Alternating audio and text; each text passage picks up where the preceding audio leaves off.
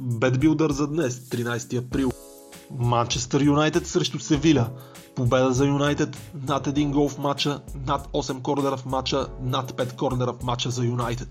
Общ коефициент 3,20. Вижте повече на нашия уебсайт и в Телеграм групата ни.